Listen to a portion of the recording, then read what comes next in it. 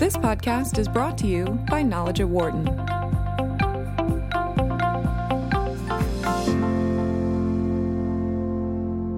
My name is Georgia Sweet. I'm a second-year MBA student and a teaching assistant for Professor Stephanie Creary's course, Leading Diversity in Organizations. I'm excited to welcome you to the Leading Diversity at Wharton Speaker Series.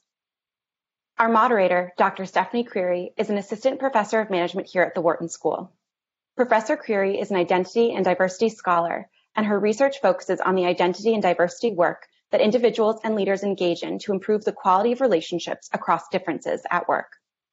As many of you know, Professor Creary teaches a course, Leading Diversity in Organizations, to Wharton undergraduate and MBA students, and is the creator of the Leading Diversity at Wharton Speaker Series. Today, she will co-moderate our discussion in how to overcome the racial and gender gaps in entrepreneurial leadership and funding with several special guests. Our first guest and Professor Creary's co-moderator is Dr. Ethan Mollick. Professor Mollick is also an associate professor here at the Wharton School, where he studies and teaches innovation and entrepreneurship. He is also author of The Unicorn Shadow, Combating the Dangerous Myths that Hold Back Startups, Founders, and Investors, and his papers have been published in top management journals and have won multiple awards. Prior to his time in academia, Ethan co-founded a startup company, and he currently advises the number of startups and organizations as well. As the academic director and co-founder of Wharton Interactive, he works to transform entrepreneurship education using games and simulations. Our second guest is Melissa Bradley.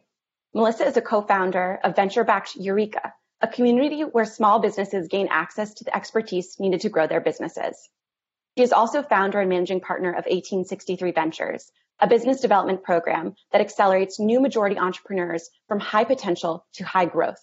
Melissa is a venture partner at NextGen Ventures, advisor to the New Voices Foundation and Fund, and a member of the Square and Forbes Small Business Advisory Team and the Target Accelerators Entrepreneurs Advisory Council. Melissa is also a professor at the McDonough School of Business at Georgetown University, where she teaches impact investing, social entrepreneurship, P2P economies, and innovation. Lastly, she is a co-founder and managing partner of Sidecar Social Finance, a social impact agency that provides impact investing advisory and capital services to individuals, institutions, and social enterprises. And finally, our third guest is Frederick Gross. Frederick is a partner at Storm Ventures and a co-founder of Black VC.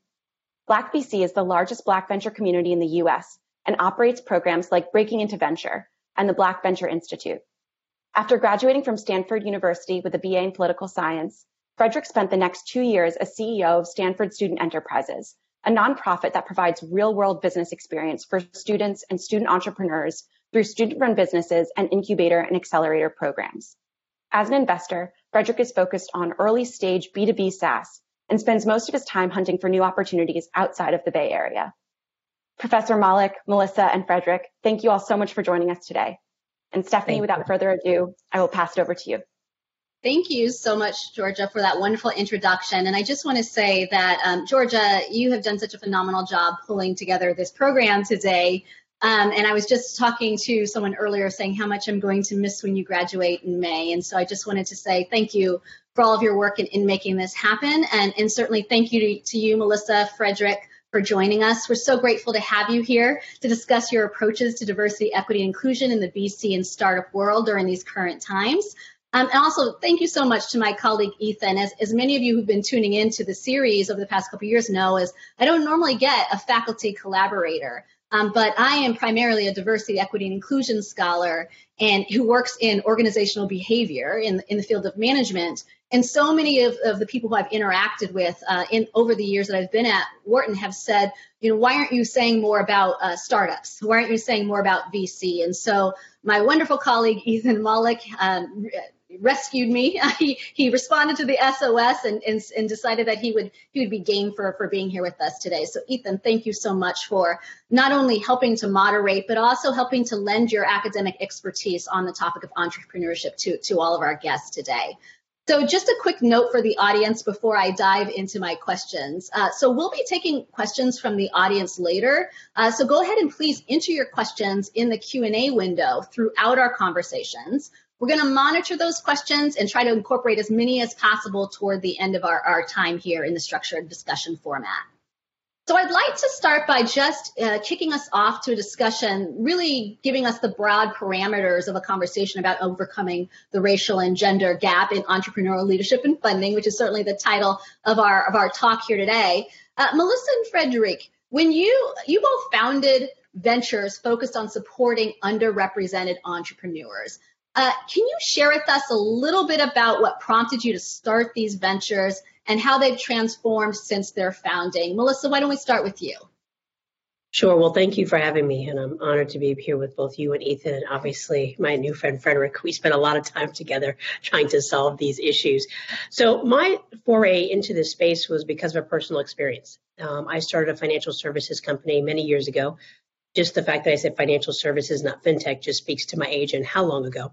And I went to a governmental agency that I think people would find obvious to ask for help. And they told me there was no way in the world I could get funding because I was Black, I was a female, and they didn't know any successful Black women in financial services. And luckily, my mom was sitting on my left shoulder. And so I walked out patiently. I screamed when I got in the street and I said, I'll be doggone, slightly different words. If I make this, I will never have this happen to someone else. And I realized that in that moment, part of the challenge was not just the general isms that I think we face as a country and are a much larger hurdle, but that one, there was no precedent, or so there was an inability to kind of pattern recognize that I could be successful. Two, she made the comment that I was in debt, and I basically said, no, shoot, Sherlock, because I just graduated from Georgetown, coming from a single parent home. And so there was, again, this lack of access to capital. And I said, there's got to be a way to solve these. And that was really the beginning of this journey. All right. Thank you so much. Frederick, what about you? What prompted you to start doing what you're doing, these ventures, investing, and sort of how has that transformed for you since their founding? Yeah, well, first of all, thank you so much for creating the space here, for inviting myself and Melissa to join you and Professor Malik. This is just such an incredible opportunity and conversation we should all be having in more concentrated and focused ways. So thank you for that. In terms of like my way and path to sort of getting into all of this, it really was sort of falling into venture in some ways and having a mentor kind of push me to think about this ecosystem as a place that I could actually grow in. And then starting to unpack questions around like, why wasn't I looking at venture? What had led me to think about that as an opportunity?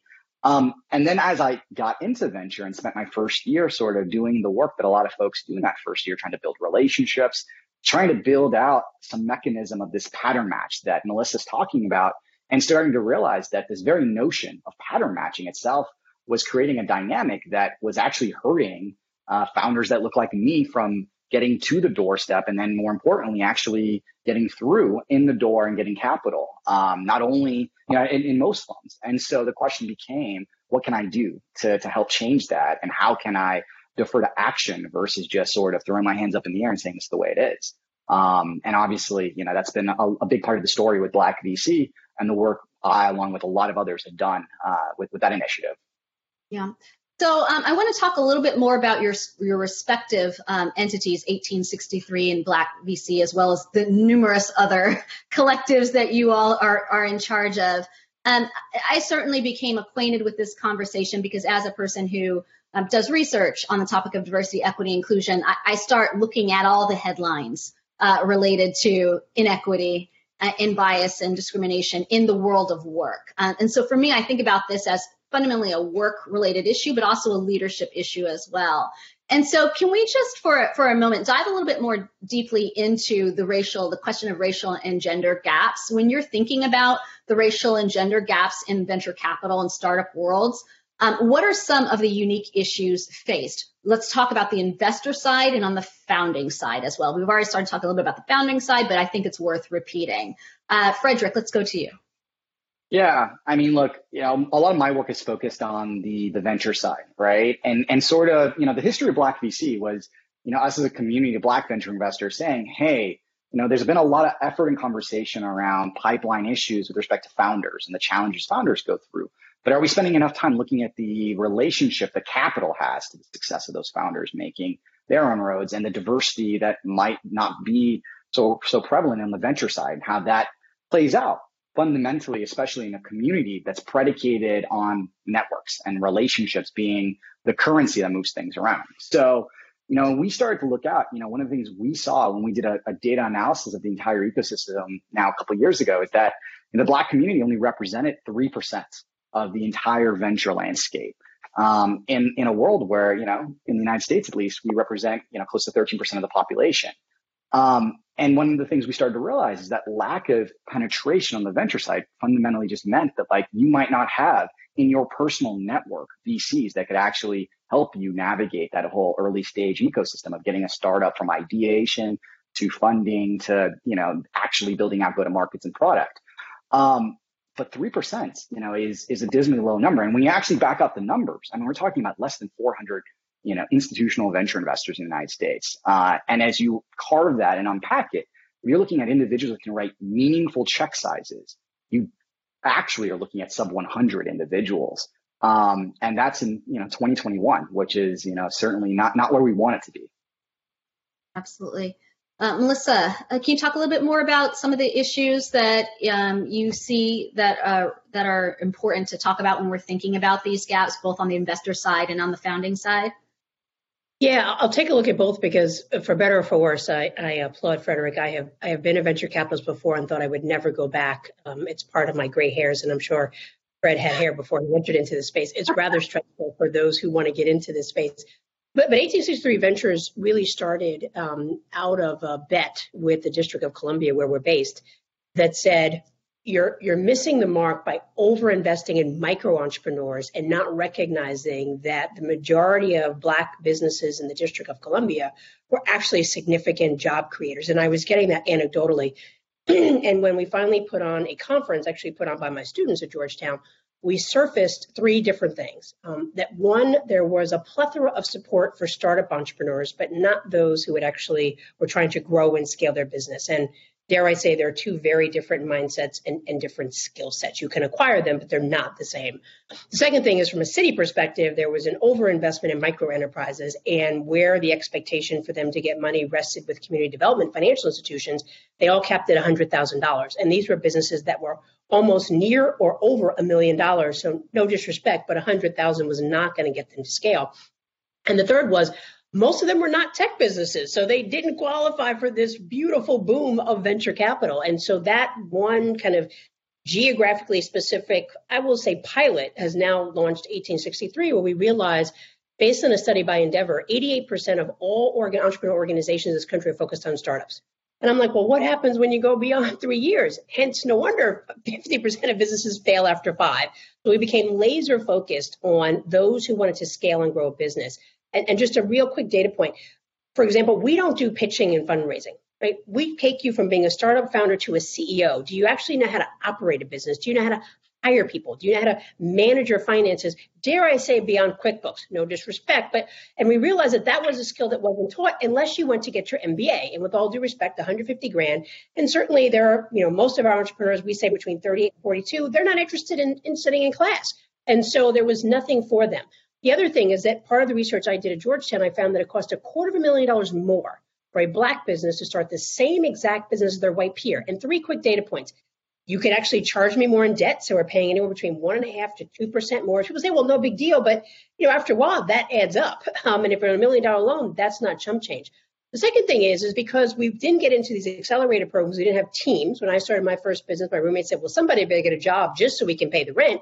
We get locked out of free credits if we do want to do a tech company. We get locked out of free counseling, free lawyers, free accountants. And then the other thing is, dare I say, because there is a negative narrative around the trajectory and potential of Black and brown businesses, we saw a 4x churn on consultants who oftentimes would give bad advice or not take us seriously. So I realized, wow, those are some significant costs. And then when you think about the missed opportunity of not investing in Black entrepreneurs, that would be over 1 million businesses, 900,000 jobs, and $300 billion in the economy if we invested in Black business on par with white. And so I look at this as not just a moral imperative of let's talk about the new majority, but really an economic one, since Black entrepreneurs and Latinx businesses are the fastest growing. It seems naive that as a country, we are underinvesting in some of the fastest growing businesses and those that are creating jobs.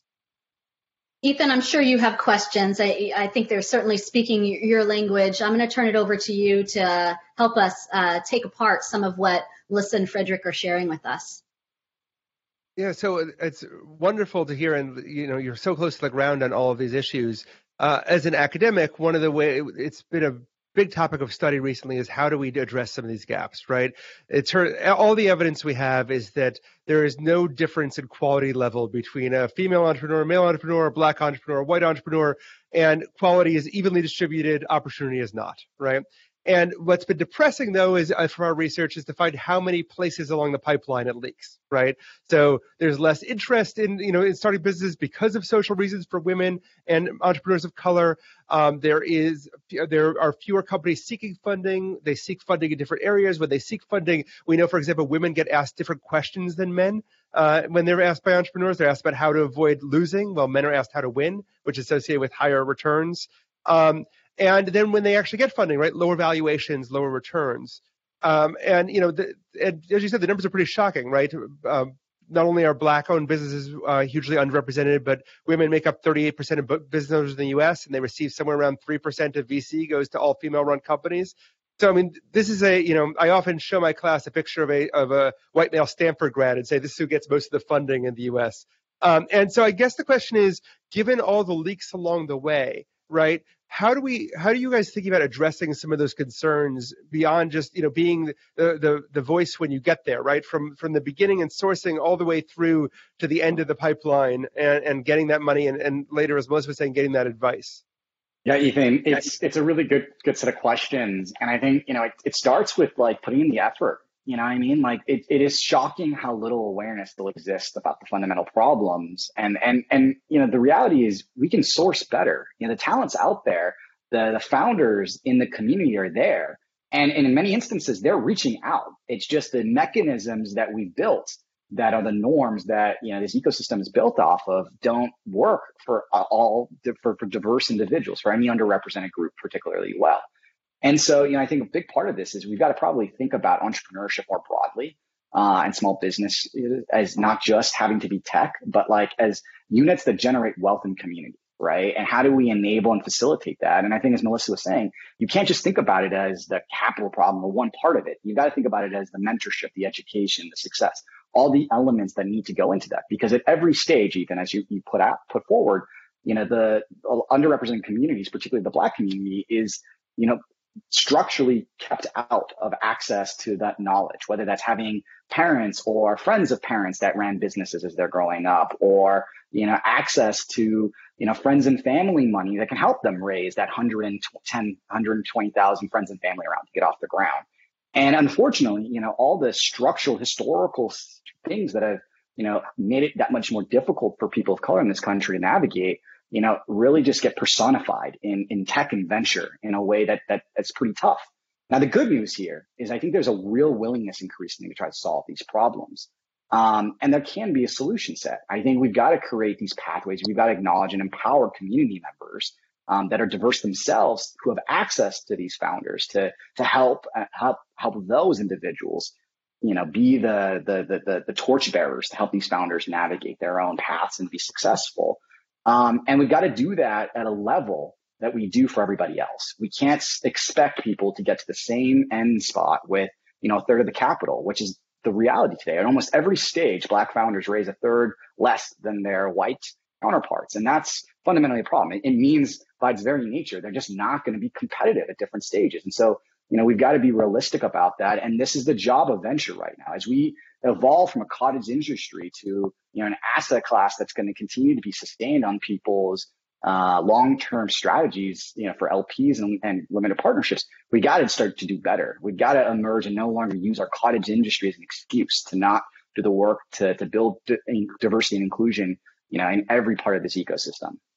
Yeah, I would double up on all that. I mean, I think, what we're doing at HC3, I will share, but ideally we could get out of this business because I think we started over 5 years ago and realized that there was not the robust conversation that, fortunately or unfortunately, we're having post-George Floyd. And so we realized that, to Frederick's point, and to yours, there's various leakage points. And so we set out to really create this glide path so that we would stop the leaks. So we have a pretty traditional accelerator program that is sector agnostic, that really focuses on running a business, which I think is a skill set not a lot of people have. And I think too often it is glazed over that I can go on a television show, make a pitch, somebody write me a check for $1 million and voila, I'm in business. And we all know that's why some businesses fail. So we spend a lot of time de-risking the entrepreneur. We also help expand their social capital, right? Black and brown entrepreneurs have social capital, but it's very different. I did not meet my first Black CEO till I sold my first company. And then I said, where have you been all of my life? So we try to expand the social capital of entrepreneurs through one-on-one coaching and mentoring programs as they go through the program when they graduate. And then the final thing, which has been since we started, is having these outcome-based relationships, because what we know is that entrepreneurs just need a chance. And if we get enough that I can change the perception that woman had of me at the SBA, that she had no proxy or precedent, if I can create some success stories, then hopefully they will become the norm. And so we've been very fortunate with organizations like Target, where a lot of our companies are CPG companies. 40% of our companies are automatically pipelined. So they get on the shelves or they get on the website. So we have de-risked them. We have found them some ongoing support beyond graduation. And now we've gotten them in stores or on the shelves. Of course, then we realized there's no money. And so now we've created this precursor vehicle, 1863 Venture Fund, where we provide 40%, we call it Catalyst. So it's the equity convertible where we can unlock other dollars. And we found with all these new funds focused on Black and brown entrepreneurs, we've made some very small investments in mostly tech or platform companies that have actually unlocked 5 to 7 to 10 times more from some of these other VCs because they feel comfortable that they're investing with a fellow Black LP. And then the other 60% is relegated to revenue-based financing. And I would say that while I think, Fred, I think would agree with me, venture capital is not for everybody. And the reality is we've kind of put it together as it's either online predatory lending, CDFIs, which capital amount, or VC. And there's a whole valley of death right there. And so we have had more than sufficient response from our alumni for revenue-based financing because it's non-predatory, it's non-extractive, as Keisha Cash would say. It actually fits the business model. And we have modeled it that within 5 years, we should get full repayment on a loan between $250 to $1 million because our companies are making money, in part because we've created those connections, but also in part because now they've expanded upon those connections. So my hope is that we're creating a playbook that ultimately in 10 years we can go away. Our vision is to create $100 billion of new wealth by and for new majority entrepreneurs by 2030. If we can do it before then, awesome. But the biggest thing is we've said, look, here's a playbook. You don't have to own end to end, but you've got to make sure that there's components of that. For capital, and there's more people like Frederick. For training, there's more people who focus on how to build a business owner and not just a quick pitch person. If we can do all of that, then I think we'll be in much better shape. One of the things that I really liked about what both of you said was the idea of kind of building a sustaining community, right? So if we look at other minority groups that have done very well, so descendants of East Asian immigrants and South Asian immigrants actually have higher rates of VC reception, right? And self-sustaining communities, there's papers showing that there's, basically once you know the network, right, sourcing becomes much easier, the money stays in the community and recycles. So what was really interesting about what both of you were saying was the ways of building this in a sustainable way. So do you see those communities starting to grow where Black founders who cash out are putting money back in because they know the Black community better, so they're able to better serve that community and better find opportunities? Are we starting to see the beginning of those virtuous cycles? I'll say slowly but surely. I think for me, our entrepreneurs, we're not quite there yet. They've got a few more years before an exit happens. But I would say is where they're giving back to Stephanie's earlier point around jobs is they're creating jobs. Despite COVID, we just finished the first part of our impact report, and over 57% of our companies have created new jobs in spite of COVID. Over 59% have actually generated more revenue than what they had the prior year. So I think it just speaks to the resilience of Black and brown entrepreneurs. So I think when they get exits, there is, I assume, this ongoing give back, but most of them, at least we know of right now, are like, how can I best give back to my community? It's through job creation. Now, I will say before I pass it to Frederick, when I had an exit, the first thing I did was become an angel. I was like, this is absolutely ridiculous. I have to make sure this never happens again. But I do want to say that I think one of the challenges, and I am a sandwich kid where I'm taking care of my 92-year-old mother, and I have 6 kids. We do have something called the black tax that we cannot just throw out the window, which says, although we may have an exit, let's be clear, our family and other commitments have probably already spoken for 60 to 70% of that. And so I do think by the nature of how I personally define community, which I think many of my peers do, we automatically give back, but quantitatively, it just may look a little different. Yeah, I co-sign everything Melissa just sort of walked through. I think, on the founder piece, we're still watching it. But I would say, within the broader tech ecosystem, right? So these would be people who are operators, people who have the knowledge. And, maybe even have the W-2 where they can be angel investing. You're seeing an uptick in the desire to find ways to invest in the community, right? And I'm seeing that across, the Black community, particularly here in tech. And part of that also is, we're building programs like the Black Venture Institute, which Melissa is a partner on, to try to actively say, hey, look, for those very folks who are in the tech ecosystem that want to understand this whole value creation economy that is venture, that's sort of, top of the news. How do we get that knowledge? How do I get the knowledge or the access to become an LP in a fund or even understand what that means? And how do I then evaluate a good fund from an okay fund? And how do I then think about angel investing as well, if that's of interest to me? And do that in the context of like-minded peers and backed up by a community of professionals that do this as their job to create a level of safety in the ecosystem. And so, we're seeing that. But I think the key is it's really people looking to invest in the community to see an outcome because they believe in the long-term ability of the Black community to be successful and begin to see, as the community starts to get access, to begin to see part of that wealth begin to grow. Because, ultimately, that's what this is all about. I mean, this is the big challenge. This is why I often talk about what we see happening in corporate America right now in the post George Floyd era right now is a conversation around, hey, civil rights did a lot in terms of legal freedoms for the Black community. But when it comes to wealth and the transfer of that wealth, we've got a lot to have, real conversations about and whether that wealth, is moving the way we want it to move in the United States at a macro level. But more importantly, are we enabling everybody to have equal access to be able to generate net new wealth? And that's really what we're looking at and trying to talk about. Let's create opportunities for business-minded individuals to generate businesses, hire folks within the community and thrive together. Absolutely. So this has been fascinating. I've been taking notes quite extensively because I think it's sort of, I have a couple of questions, one for Ethan and then a follow-up on this discussion for Melissa and Frederick. But I've been thinking a couple of things here. One is I'm trying to think about to what extent is what we're hearing around some of the opportunities and challenges for Black founders and entrepreneurs, to what extent do those appear similarly when we think about women as a whole? So I know Ethan has some research where he's looked at gender. And so I'm interested, and I'm sure people who are listening are interested in the parallels or lack thereof between these two groups that are marginalized. And a lot of times when we're talking about in class, I'll just say women and racial minorities, because there's sometimes where the problem is the same. And then there's sometimes where the problem's different or the opportunity is different. So I wanted to parse out a little bit more. Ethan, if you can help us with that.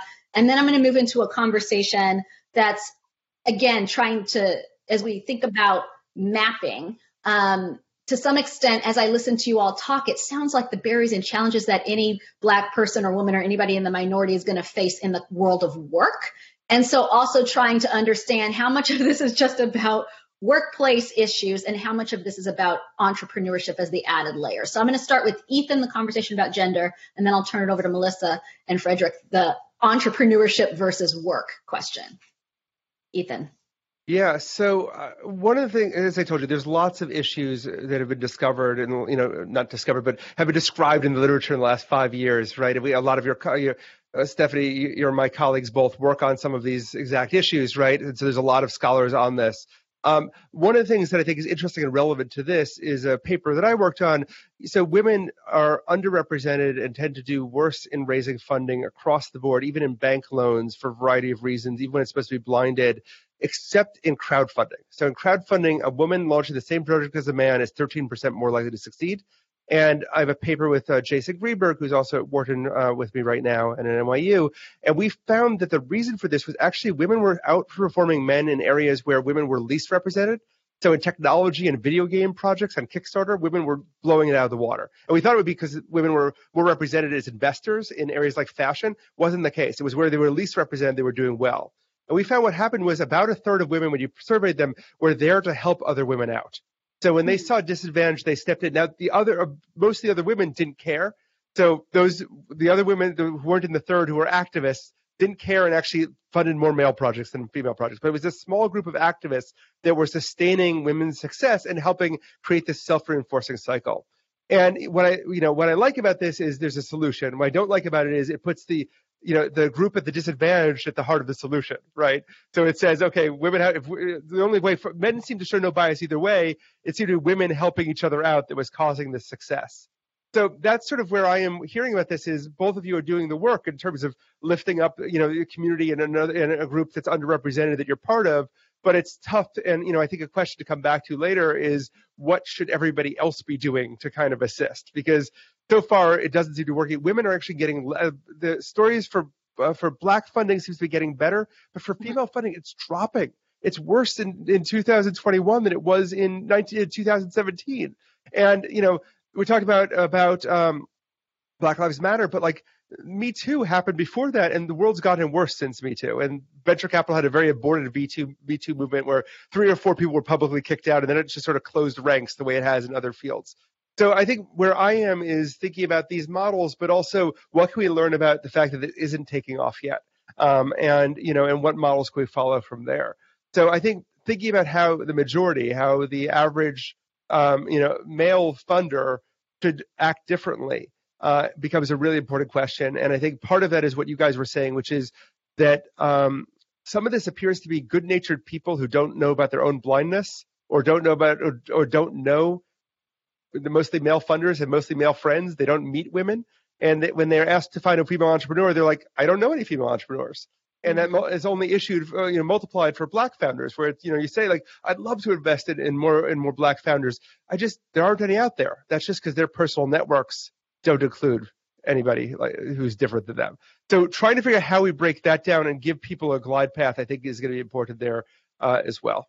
So Melissa said the words Black tax earlier. And as Ethan was talking about, women having to help women, and Melissa, you were talking, to me, that's sort of like one variation on the theme of Black tax, which means you have to not only be the person who is trudging uphill, swimming, but you also have to be the person who's helping everybody else who's struggling move along as well. So so anybody who didn't know, that's the embodiment of it, I think, as it exists in the eShip space. But let me sort of work versus eShip, like how much of this is just about being Black and a woman and a minority and things that we're just going to have to deal with no matter where we are, either whether entrepreneurs are working at a big financial services firm, and how much of this is like unique to this space. I would say I'm not sure they're mutually exclusive, right? I mean, I think systemic racism causes people to make choices that they want to make or not make. I would say a lot of our entrepreneurs, we asked them what is their origin story, and a lot of it was, I was sick and tired of corporate America and I needed to leave because I figure at least if I could pay myself what they were paying me, I'd be okay. Or I realize I'm underpaid. Or I need to make up the wage gap because I am a woman in corporate America and I'm not making enough money. And so let me try this entrepreneurship thing. And then it actually takes off. And there are some, in all fairness, that say, I just want to be an entrepreneur because I want to give back to the community. But I think, what you've teed up earlier is that I don't know, as somebody who's had jobs in the public sector and the private sector and who's been a venture-backed entrepreneur and now an investor as well, I don't know that there's a distinction. I think that there is just general systemic bias by individuals and racism by institutions. Sometimes they crisscross. That has not done two things. It has not created a positive story about the wealth, literal and figurative, that we bring to society. I think there are those that, because we started as property and assets, we continue to be property and assets, and people have not been able to make that shift. And I think it's important. I would also say that, financial service is a regulated industry, but it doesn't regulate based on race. It regulates ideally based on fairness, but that fairness has not taken into account the systemic racism. So when it's actually okay, right, to give somebody a different credit score because they actually have plenty of money, but they're taking care of all of their siblings during COVID, there's got to be a way. And so I've become a huge proponent of alternative credit scores or any of those kinds of things. But I think those are the two balancing issues, right? The stereotypes persist, and we've got to break through those. And I think Fred and Black VC are doing some amazing things, both on the investor and the entrepreneur side. But we also have to look at where's the role of policy to kind of mitigate some of this. And not necessarily to be a punch or a knock upside the head, but how do we just create some guardrails so that people don't go so far off the rails with their assumptions that it paints a negative picture and doesn't make us credit where they have the ability to access? Yeah, I think, the policy part is a big part of this, as Melissa's sort of putting out here. One of the things a lot of people don't realize, the big part of the money that VCs invest come from public pension funds. So the very retirement pools of generally fairly diverse populations. I mean, government employees are quite diverse, and yet, those retirement funds then get allocated and given to non-diverse fund managers who then invest in the communities and networks that they have, which tend to not be diverse as well. And so, you have this fundamental system and structure that, in fact, takes a dollar that's been earned from the community and then leverages it to help drive economic empowerment to other communities, and built in systems that then aren't attempting to ensure equity, right? That maybe those very pensioners might want that dollar to invest in their own communities in some meaningful way. And this has a huge impact when you do this decade after decade, and that lack of capital being reinvested in the communities. And so, I think about this a lot around how long does it take for the dollar to leave a community? And that's one of the fundamental, I think, big policy things we're going to have to discuss, at some point here, when you have an industry and a subsector that, is so dependent on these public pension funds. And I don't think we've talked about that a lot yet on the venture side. I mean, it's a topic that gets talked sometimes in closed doors in rooms, but it's like this hidden secret that, is just waiting to kind of explode on the scene. And it's something I think we need to think more about. Professor Malik, one of the things you mentioned, earlier, I think is really important for us to come back to is the fact that, these women, have seen a decline in their access and ability to get funding. And when we start to look and layer identity on top of that, right, and think of, Black women, or Latinx women, we see these narratives play out where, they're being, structurally hit harder and harder as you think about the nuance of identity and how these overlapping pieces come together. And so, I am worried about, if we aren't talking about these issues, if we aren't proactive and focused on them, whether they actually get fixed and changed. Because the challenge is we're looking at single digit percentages still, right, in these ecosystems and communities, whether that's on the venture investing side of the world or the founders receiving the money. And we need to be doing a better job. Now, I do have a little more hope that from a gender lens, that over time we're solving that a little bit as, we've started to shift and change how wealth is moving more equitably between men and women, particularly when people, receive inheritances and things like that. But that wealth, we still don't even have that initial outlay of wealth in the Black community and a lot of communities of color. And that when that wealth is key to being able to get a good credit rating or be able to leverage that house that you inherited from your parents to get a loan to start your first business. These things, they're very tricky, and they really have to look at a lot of different areas in society to try to build structural systems that can, help to change and drive more access for a broader set of Americans. So I want to just center for a little bit while longer the entrepreneur, but this time I want to center them as the person who's running a company. And even if it's two people, there are people who work there, right?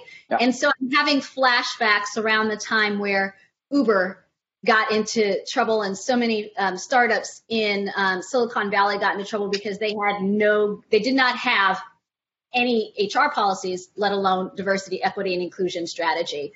And I think that's an important part of this conversation as well, because I think it's very easy for all the reasons you've mentioned to get fixated, rightfully so, on raising capital, that you forget that you're building a business and there are people who work there who want opportunity and safety and want a voice. So as you're thinking about the people running these companies, and Melissa, you were talking about skills building, right, in these incubators, and Frederick, you've done some of this work as well. What are you advising, or if at all, how are you advising entrepreneurs to actually integrate principles of diversity, equity, inclusion into their actual companies from the start? Students are always saying to me, oh, but we're trying so hard to meet whatever deadline or somebody's demand. We don't have time to be thinking about a HR strategy. And that's very different from the mature companies I'm used to talking about. Is they have other excuses for why they don't talk about DEI, but it's not this, the pressure seems a little bit differently. So my question is what does a DEI strategy look like for a startup? How do you sort of help founders to think about these things? Frederick, let's start with you.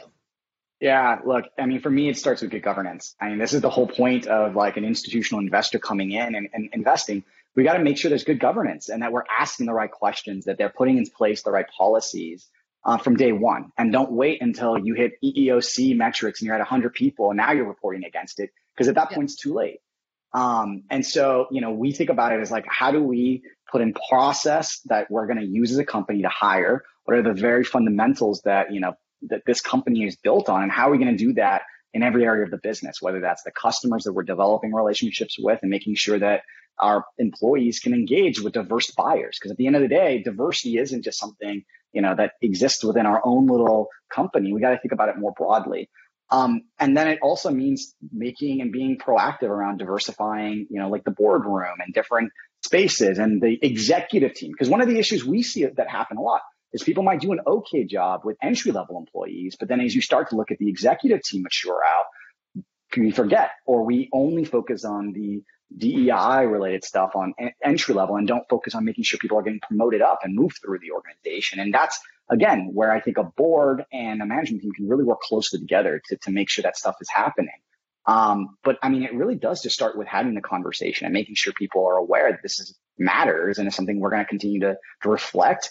And then you're putting in measurable elements to that as well, right? So, if you see that there is no diversity, let's put in metrics to say, okay, by this date, we want to have X, and back out. What are the things we need to do to achieve that?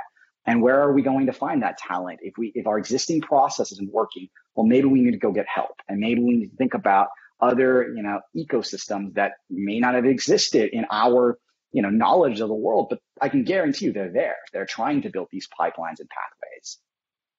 Melissa, any thoughts?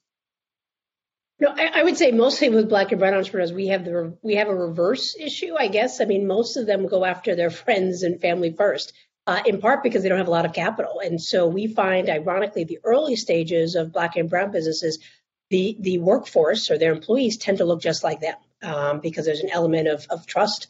It is where their social capital comes from. In many cases, the businesses that we work with are very much focused on selling a product or service, but usually they're selling that product or service to our communities. And so that first marketing position is someone from that community so they actually understand. We tend to have to hire, unfortunately, outside for tech talent. And that's where it becomes challenging, and not so much because of racial diversity, it's lack of access to capital. We oftentimes are cobbling together piecemeal contracts and dollars coming in because we oftentimes don't have the opportunity to hire, I would say, diverse talent, particularly to Frederick's point, as you move up the scale because we can't afford it.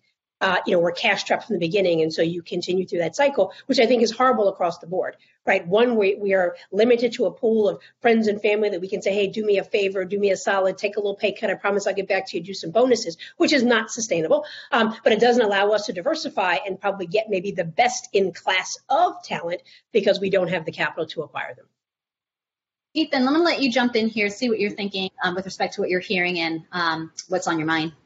Yeah, I mean, so, we've talked about the burden on Black founders and women founders. So that's because minority groups, right? So what can the majority do? What can non-minority founders, right, male or non-Black founders, non-brown founders do to, or venture capitalists or loan officers or program managers or whatever it is, do to help, assuming there's goodwill out there and desire. And of course, the most frustrating thing here is we don't have evidence. We don't have studies yet on Black founders, but we do know if venture capitalists backed more female founders, they'd make more money, right? So it's not that there isn't an incentive. Your ROI would be better, right? So let's assume that people know this and they understand that they want to either, a mix of altruism and greed, which is, in the best possible sense, they want to help this community. They want to invest more. What should they be doing? What can the majority be doing to help out more? I would say first and foremost, be an advocate, right? That signal effect is no small thing. So get out of the comfort zone, go talk to entrepreneurs, be articulate and well-informed on the successful trajectory of many Black and brown founders so that we stop the onesies and twosies and we actually make it a real market opportunity that clearly I believe and Fred believes and many others believe. I think the second thing is use your privilege to help shift and move and honestly make people feel uncomfortable. I don't know that it's always black and white, right? I think it's perception and attitude and values. And so one of the things we did a town hall for investors who were interested in investing in Black founders. And I said, sure, it'd be great if, to Fred's point, you had a diverse investment committee, you had a diverse LPAC, that'd be wonderful. We recognize it's hard to find, but at least find other folks who may be in the space who've already acknowledged and understand the value of diversity and the value in Black and brown entrepreneurs. And for a lot of angel groups, we get lots of calls. Do you have any entrepreneurs to come talk to our membership? I think it's just really learning, right? You've got to be willing to be uncomfortable, and you've got to be willing to learn. It is a long tail. I would also say, in light of George Floyd, there was a race to all these commitments, and we'll see if they actually manifest. But we're not going to eradicate in 6 months or 12 months what took 400 plus years to get to. So I would say there also has to be an element of patience, but also persistence. This can't be just a policy you throw up on a wall or you put in your personnel manual. You've got to walk the talk from now until, and I will say that's just one fear that I have, that when Black and brown folks are no longer popular, we moved on to something else, like you said, the Me Too, and then we moved on to something else. What's going to be next? I have no idea. I'm almost afraid. But we've got to be willing to have the sustainable focus on what is right for pure market economics, as opposed to this is a passing fad, and once it's no longer popular news and there's no more podcasts about it, then I can just keep on going, because that must mean the problem was solved. And we all know that's not the case. Yeah, one of the things I always think about it, is I think allies or sponsors, they need to be willing to be uncomfortable. And there has to be that desire that being uncomfortable and having hard conversations, that it's going to be okay. But if you're not uncomfortable as you're not trying to navigate some of these topics, that means you're probably not going as far as you need to be going, because it's going to feel a little not normal. It's going to feel out of the natural pattern, because that's what it is. You are breaking the pattern, creating a new normal. And if you're not feeling that way, the organization has more to do then. You have more to do. And I think that's the expectation. And look, the reality is all those diverse individuals that you are, wanting to build networks with and invest behind, guess what? They're constantly feeling awkward. They're constantly navigating and being uncomfortable in the spaces they're operating in, because that's the reality of their lived experiences. They have to do that to be able to build these businesses. And so I think the least we can do is be willing to do that. I think a big part of it is also being willing to acknowledge the privilege that you have, and then think about how can I use that privilege to help someone else, and consistently asking and going through that sort of set of questions. And look, that is not just for allies. I mean, I tell that to the Black community all the time too, because we as investors or even as venture-backed founders have privilege, have something that we should be utilizing to share and tell stories and make it that much easier for the person behind us coming up. It's our job to do that as well. But I think a big part of it is, like I said, just being willing to be uncomfortable and leaning in, because we've got to build the networks. You've got to build the relationships, and there's just no better way to do it. You've got to go out and meet these people and have these conversations. And that will build the empathy, the knowledge, and should drive the change that I think we're all pushing and hoping for. And in a day and age when information and building connections digitally has never been easier, we have no reason not to be doing this work. I love the range of solutions you all are starting to share, from things that are structural to things that are sort of interpersonal, right? As an organizational behavior OB scholar, for me, it's so important to acknowledge both, right? Is that there are both structural changes that are important, and there are also people changes that are important. And so, Frederick, you're speaking my language as you're talking about people and allies, call them mentors and networks and all this social capital stuff. I spend so much time thinking about, actually spend a lot of time thinking about your direct manager and how much they have to do with your success when you're in an organization, right? So, we can call it allyship, we call it mentorship, but let's just talk about these developmental associates, if you will, this developmental network, if you will, of resources that one needs in any job in order to be successful. And I think what's certainly coming clear here today is that those same resources, that same type of social capital is especially vital to being successful in the entrepreneurship space. And so, Melissa and Frederick, you both emphasize mentorship as a core tenet of Eureka and Black VC, your respective organizations. Can you speak more about this in your ventures and in developing a more diverse and inclusive work environment? So how do you think about I'm sure it's at all stages, but how do you think about where they're most important in terms of perhaps the gaps that exist? Because I think sometimes in examining the gaps, it helps us understand where we don't have strong relationships. But Melissa, what do you think? How does mentorship fit into your model? Yeah, so I think both at 1863 and Eureka mentors are very important, both in terms of providing valuable advice and feedback and putting up a mirror and saying, you sure that's really what you want to do? And just creating this kind of reflective space and safe space, most importantly, for entrepreneurs to kind of work through, because they get intimidated. They can't talk to an investor about this, although I really need to understand the perspective because they might hold it against me.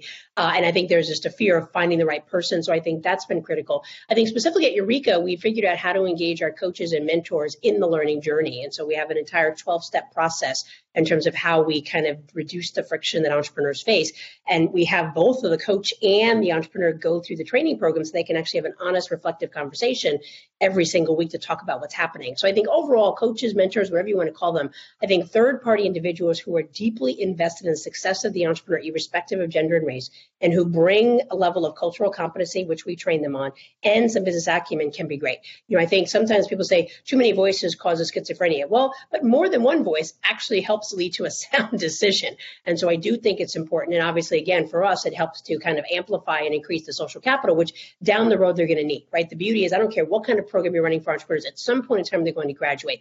And so part of it, the last part, is also creating a discipline for the entrepreneur to have a safe and trusted space to literally say, I'm losing my mind, or everything seems to be going wrong, or am I doing this right? And to be able to ask for help, because I do think we've created this vision of an entrepreneur who has all the right answers and who can turn a dollar into $1 million overnight. And that's not the normal trajectory for any business, despite the outliers that we put in case studies and talk about in the media. It's certainly not the pathway for entrepreneurs of color who are going to face lots of roadblocks and U-turns and all kinds of things. And so you're going to need a cadre of folks, we've got your kitchen cabinet, who can actually begin to help you.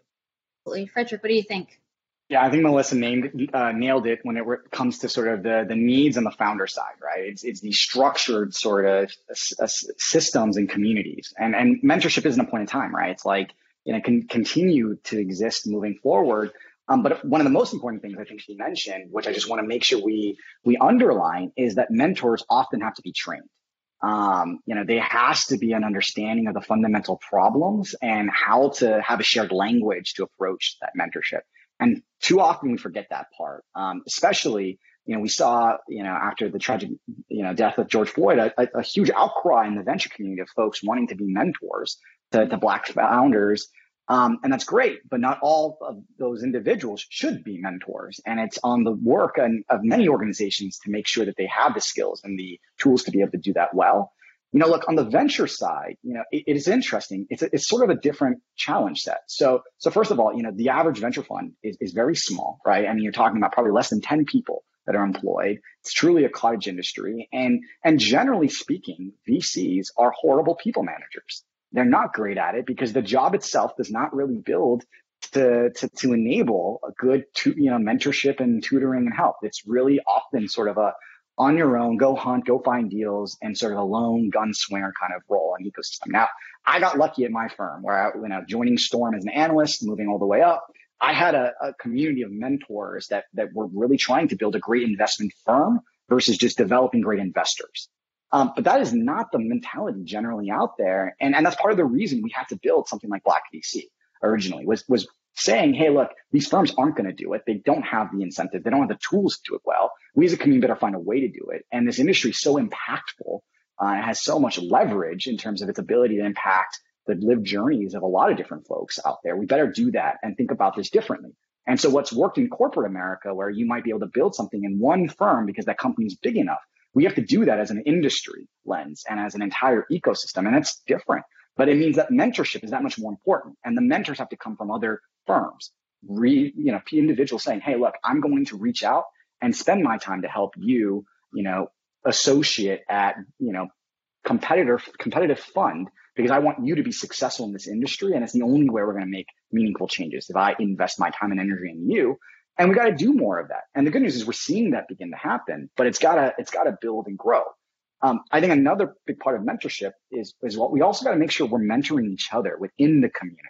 It can't just be the external community coming in to try to support and tell us the way it's going to be. Because the reality is what worked for that individual and that community, phenomenal. But the reality is different communities have different challenges and pain points. And no one community is a monolith. We know that.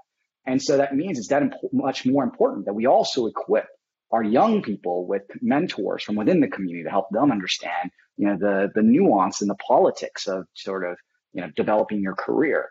And I'm sure, Melissa can attest to this. I mean, it's so important. Venture, it's not A plus B equals C, necessarily. There's a lot of other things that go into this ecosystem.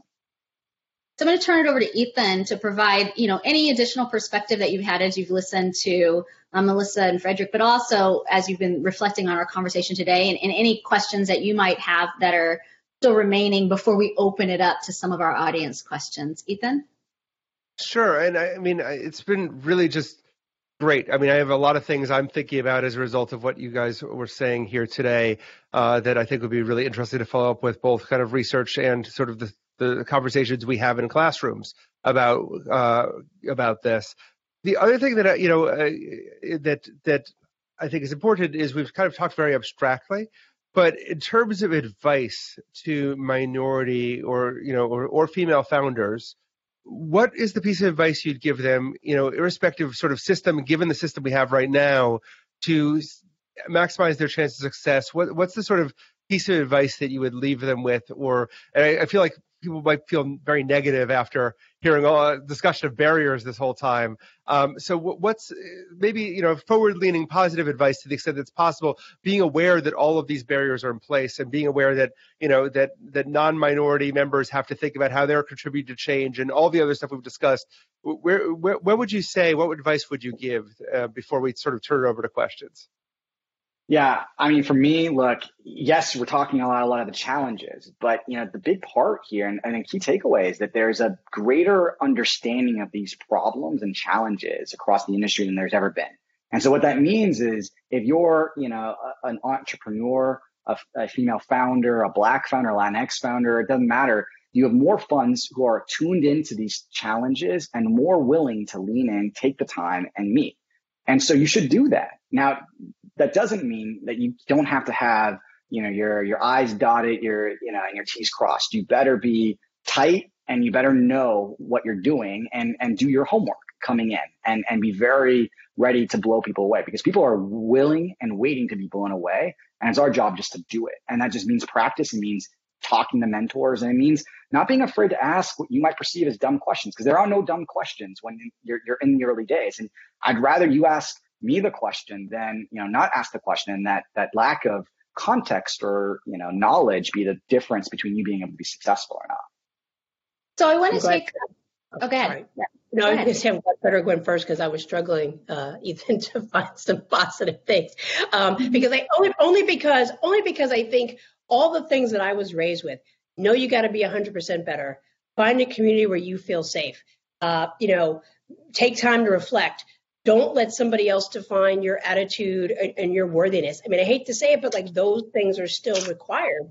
And because otherwise we find that, and hopefully Frederick can attest to this, otherwise what I'm seeing is an overwhelming presence of imposter syndrome that is totally ill-founded. And so, you've got, the biggest thing is find a peer group so that you are not comparing yourself with everything that's out there. And dare I say, lots of the case studies that we give to our students, but you find a peer group so you can actually see what amazing work you're doing, but also have a safe way to say, like, I totally screwed up. Can somebody help me? And I think that's the huge part. It's one of the big drivers of Eureka is that there's a safe space. You can create your own communities. You can join a community. And we say that you cannot let the external standards define what your greatness is. And you have to then find others to help reinforce this, because let's be clear, entrepreneurship is a sport. And one would argue it's probably one of the hardest sports out there. And I play golf, and I'm not good at it, but that's pretty doggone hard.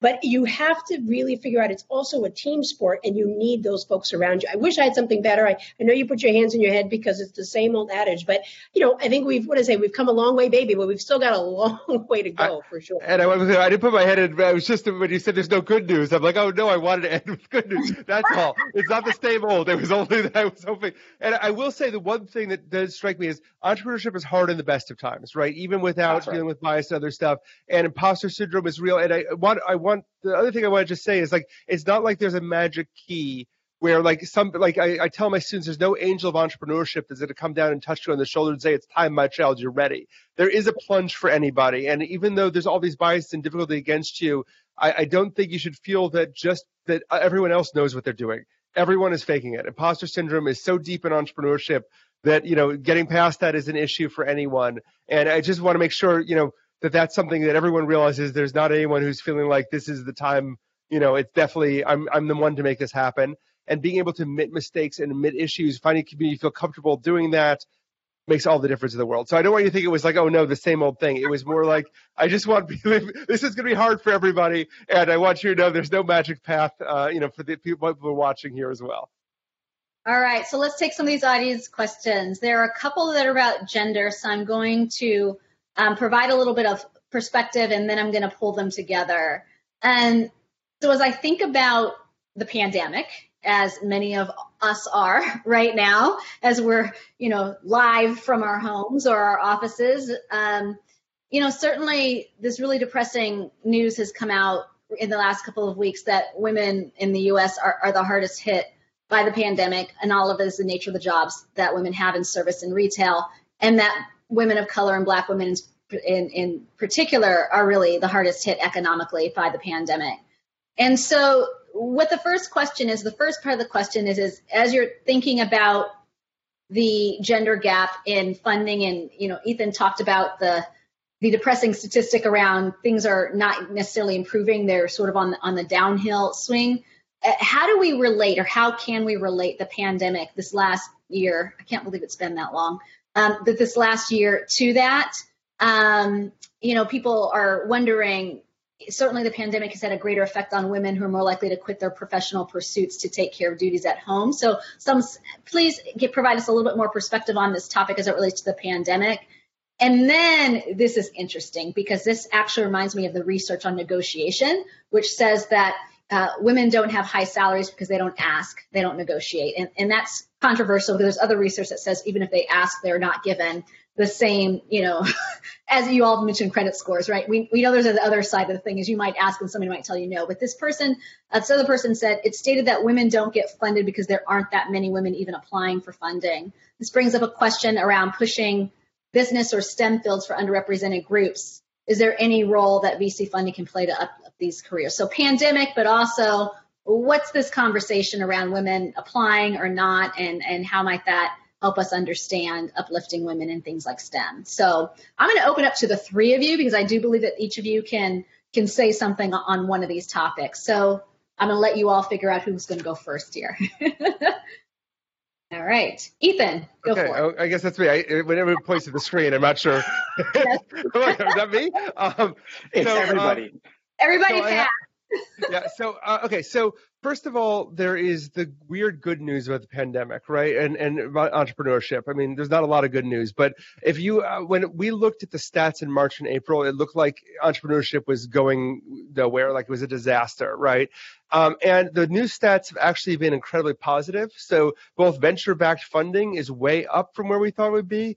There is more so we haven't even talked about geographic diversity, but 40% of VC funding is within 3 or 4 miles of VC headquarters, right? So if you're not living in Silicon Valley, right, which has not been a huge hotbed of minorities, then you don't get funding anyway, right? And I grew up in Wisconsin, no one funds anyone from Wisconsin.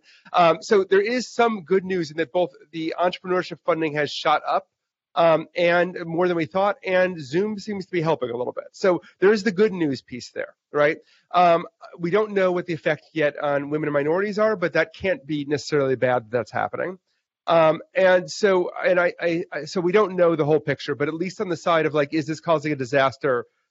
We thought it would, and unpicking why not, it'll be 1,000 thesis projects, but it's been different than we expected. On the second question about women starting companies, yes, I mean so women start less companies than men, and some of that is about home and about the duties women have. But it turns out that in countries with better childcare, where there's mandatory leave or state-supported childcare, there's a great study that looked at this. Women actually start even less ventures, but they start more high-growth ventures. So there are some aspects about how women start more companies in retail. Women start more companies in areas where there's not as much VC funding. So there is a sourcing kind of issue.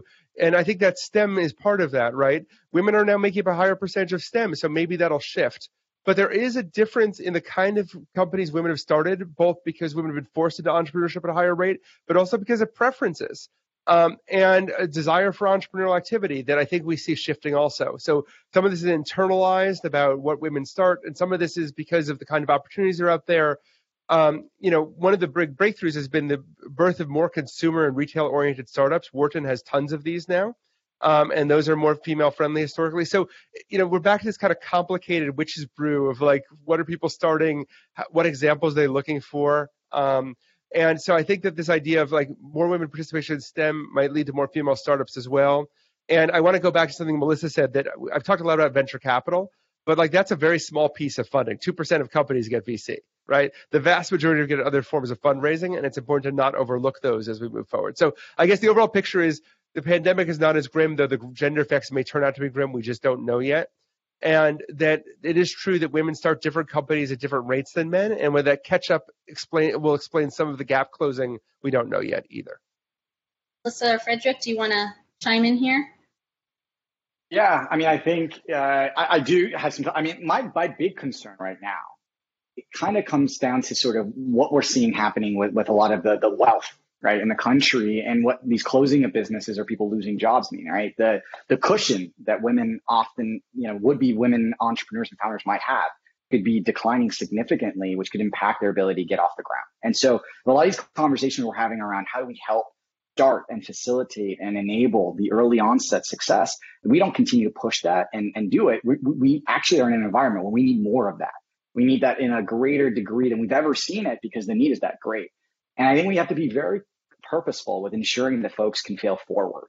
Obviously in venture, we think about that all the time. Failure is a big part of tech, venture, VCs. I mean, over half my portfolio, that a fund's going to invest in is likely to fail, right? And so we have to have this ethos of failing forward. But when you extract and you look at folks who might go to a bank to get funding, their credit could be hit when they have a business that fails. If they didn't have equal access because they didn't have relationships to PPP and government lending, that was sort of being provided, it makes it that much more difficult. And when they fail, it isn't as easy to fail forward and start up again. And we've got to start to think about how do we equip not only, the entire kind of country of entrepreneurs that, right now are struggling. How do we equip them to be able to get back up and build back those businesses, to get the middle class and a big part of our economy up and running and working again? And so, my hope is that we start to talk about that. Like, how do we enable that failing forward? How do we make sure this doesn't become a black mark that prevents, folks for the next 10 years to be able to make any positive upswings that they might have seen over the last 10 years? And then I think, the other piece, while there's certainly good news, right, on venture and tech continuing to move and work as an industry during COVID, I would say, I mean, there are concerns around whether, are these just bigger and bigger rounds that are happening? Are we just putting more dollars behind fewer companies as the IPO has moved private effectively, right? And so, what's really happening when we unpack, the deals happening and are they being distributed? But I agree with you, Professor Malik. I mean, we are seeing good things. I mean, I'm seeing more deals happening across the country. I'm seeing more competition in ecosystems. I never saw it. And I think that is due to sort of COVID and the rapid adoption of web and Zoom and technologies like this. But, we still have a lot of work to do to make sure that, once we get out of COVID, we don't just revert right back to the old bad processes and practices that, themselves have, as you put it, if you're not within 3 to 5 miles of Sand Hill, good luck fundraising and getting dollars. Yeah, so one more maybe slightly not happy question before I help us end on a happy note. And as I read these two questions, it again reminds me of the things that we say about why there aren't people aren't mentoring Black leaders and helping them to become senior executives. And it's this word called risk that always makes me nutty. So we recently read an article that talked about Black VC practitioners who thought that they were unable to take risks on Black founders. And so there's that, right? And then there's this idea that female businesses are in lower growth industries, and while Black business models were described as risky. So this idea of risk, I think, is something that the audience is trying to reconcile, and they're interested in your thoughts on this, just broadly speaking. Melissa, I'm going to turn it to you since you kept turning it back to everybody else. I knew I was going to answer that last question. So I think there's a couple of things. I mean, I think risk is inherent in everything that we do. And so I think it really is less about risk and more about risk tolerance.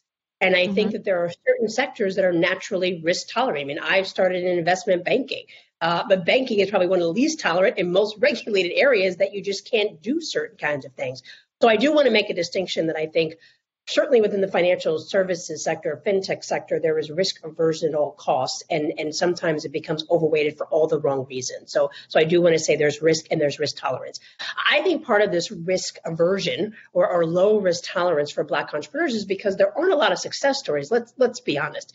And so I think when people even say like low revenue businesses. Well, yeah, less than 20% of all Black people are in tech. I think it's coming, but we know the trajectory of tech companies takes a lot longer. And so I think the question is, what is the right size? Will a lot of the businesses that I see become unicorns? Probably not. Will they be stable $100, $200 million businesses once they are, distributed through several thousand chains between the markets? Absolutely. And we've seen that with a company like Bee and Honeypot. And then unfortunately, we saw what happened when she was put out there as a case study, the backlash of how dare you profile a Black woman. And I thought it was going to be because she was talking about feminine products, but the backlash around the fact that she was Black was just overwhelming. And so I do think that the risk is really all about perception. And I would say lack of a rock or a cornerstone to say, no, we can, because there's these examples. And unfortunately, we don't have a lot of examples. And I think, Fred may know a little bit more, but we don't have a lot of exits amongst Black founders, right? Remember, they all fit on one page in a magazine. There were like 30 something of them. And so that's not going to change the risk tolerance. One other thing that I will say, though, in terms of trying to pivot slightly and say, how do we solve for this? I do think one challenge that I've actually shared with Frederick is, as we've seen some of these new funds come on the stage, they're still not run by women. And so I do think that we have to recognize that there's an intersection, but also a friction between gender and race. And so I think if we really want to talk about Black women, that becomes a slightly more complex conversation, because nothing against guys, but there's going to be a pattern recognition, and there's going to be a need to understand how to, when Bee was raising money, she's like, it was as soon as I started talking about feminine products, guys were like, I don't know anything about that. I can't help you. And I do think that we tend, because we don't have lots of access to capital, we tend to pick businesses that we know. A lot of our beauty entrepreneurs are because they were mixing up a batch of something in their house. Or when you think about Lip Bar, Melissa Butler, is because she couldn't find the right colors. And so we oftentimes create business out of need, but those are not shared needs when it comes to the investor. So I think it goes back to what Fred and I are saying is people have got to get uncomfortable. We have got to do a better job of documenting success to be able to dispel the myth of risk. And I think we've got to do a better job, in all fairness, of defining risk, because it's something that's been very subjective in financial markets, and we've got to really hone it in so that we don't overweight and just kick people out when indeed they were on the right path. All right, I'm going to stop the risk conversation there, and we're going to do a 30-second speed round. Each of the three of you gets 30 seconds to help our students feel optimistic as they're thinking about potentially entering this space or going and working for one of your founding companies. What advice do you have for our students who are very much eager to be change agents and want to make an impact in this space? 30 seconds of advice, starting with Frederick. Default to action. You can do way more than you think you can do, and consistent effort actually moves mountains. It's shocking. And I think we often underestimate the risk reward of doing action. And we often just sit or hope someone else is doing it or think someone else must be doing it. But there's no reason you can't be the change agent. And if anything I've learned with Black VC and the work, so many of us have done, we realized we could be the change agents ourselves as long as we worked together. And I think, that's true for everyone, in the proverbial classroom watching as well. Okay, Ethan, your turn. So speaking to the Wharton people out there, I would just say, can you hear me okay? I'm getting echo myself, but you can hear me all right? Okay. So I would say that the good news is that once you get past some of those initial barriers of getting access, that there's a lot of willingness to change, right? So we talked about allies before. I think a lot of people are trying to figure out how to be allies. They're thinking about these things, and they really do want to fund more Black and female founders. They're listening to the research. They're understanding this. And the barriers are less if you're coming from Wharton, if you've got connections to the things that Melissa and Fred are creating. These are real sources of change.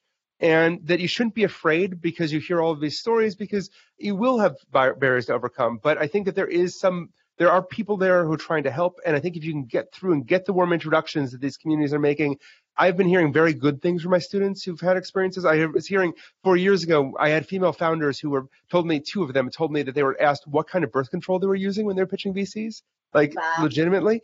I don't hear those stories anymore in the same way. So change is happening. It's just not necessarily as fast as we'd like, but I don't think you should be so afraid of that. There's a lot of risk in entrepreneurship regardless of where you are. And I think plunging forward and bias towards action is exactly good advice. Hey, Melissa, closing words? I was still in a little bit of shock about the birth control. I would say 3 things. Leverage your social capital and privilege. I want to echo what Ethan said. You sit in one of the best institutions, and I know we're surrounded by amazing support. So don't leave it behind. Use it and leverage it moving forward. I think the second thing, which we've all talked about, is you got to get comfortable being uncomfortable, right? The only thing that's constant is change. So you've got to be willing to be uncomfortable. And it doesn't mean you have to be uncomfortable to the 100th degree, but it's going to ebb and flow in terms of how you want to be a part of this larger ecosystem. And the final thing is know that investing in being an entrepreneur is imperfect. And so if you are a perfectionist, then this is definitely not your path. But the role of imperfection allows people to fall and get back up, and to Fred's point, fail forward and still have an opportunity. So that's what I would say. And I'm sorry, mostly have fun. I mean, I will say Fred and I have a lot of fun on our calls. Have fun. Like, life is too short to take it that serious. This is one of many things you could all be doing. Have fun. Absolutely. Thank you, Professor Ethan Mollick. Thank you, Frederick. Thank you, Melissa. And thank you, Georgia. This has been such an insightful, incredibly rich experience, I think, for all of us. And I think each of us has learned something new today. And I look forward to staying connected to you all in this conversation. Thanks to all who joined us today. I hope you found it fascinating as well. Look forward to hearing your thoughts, especially those who are in my class. Everybody have a great evening, great afternoon. Bye now. For more insight from Knowledge at Wharton, please visit knowledge.wharton.upenn.edu.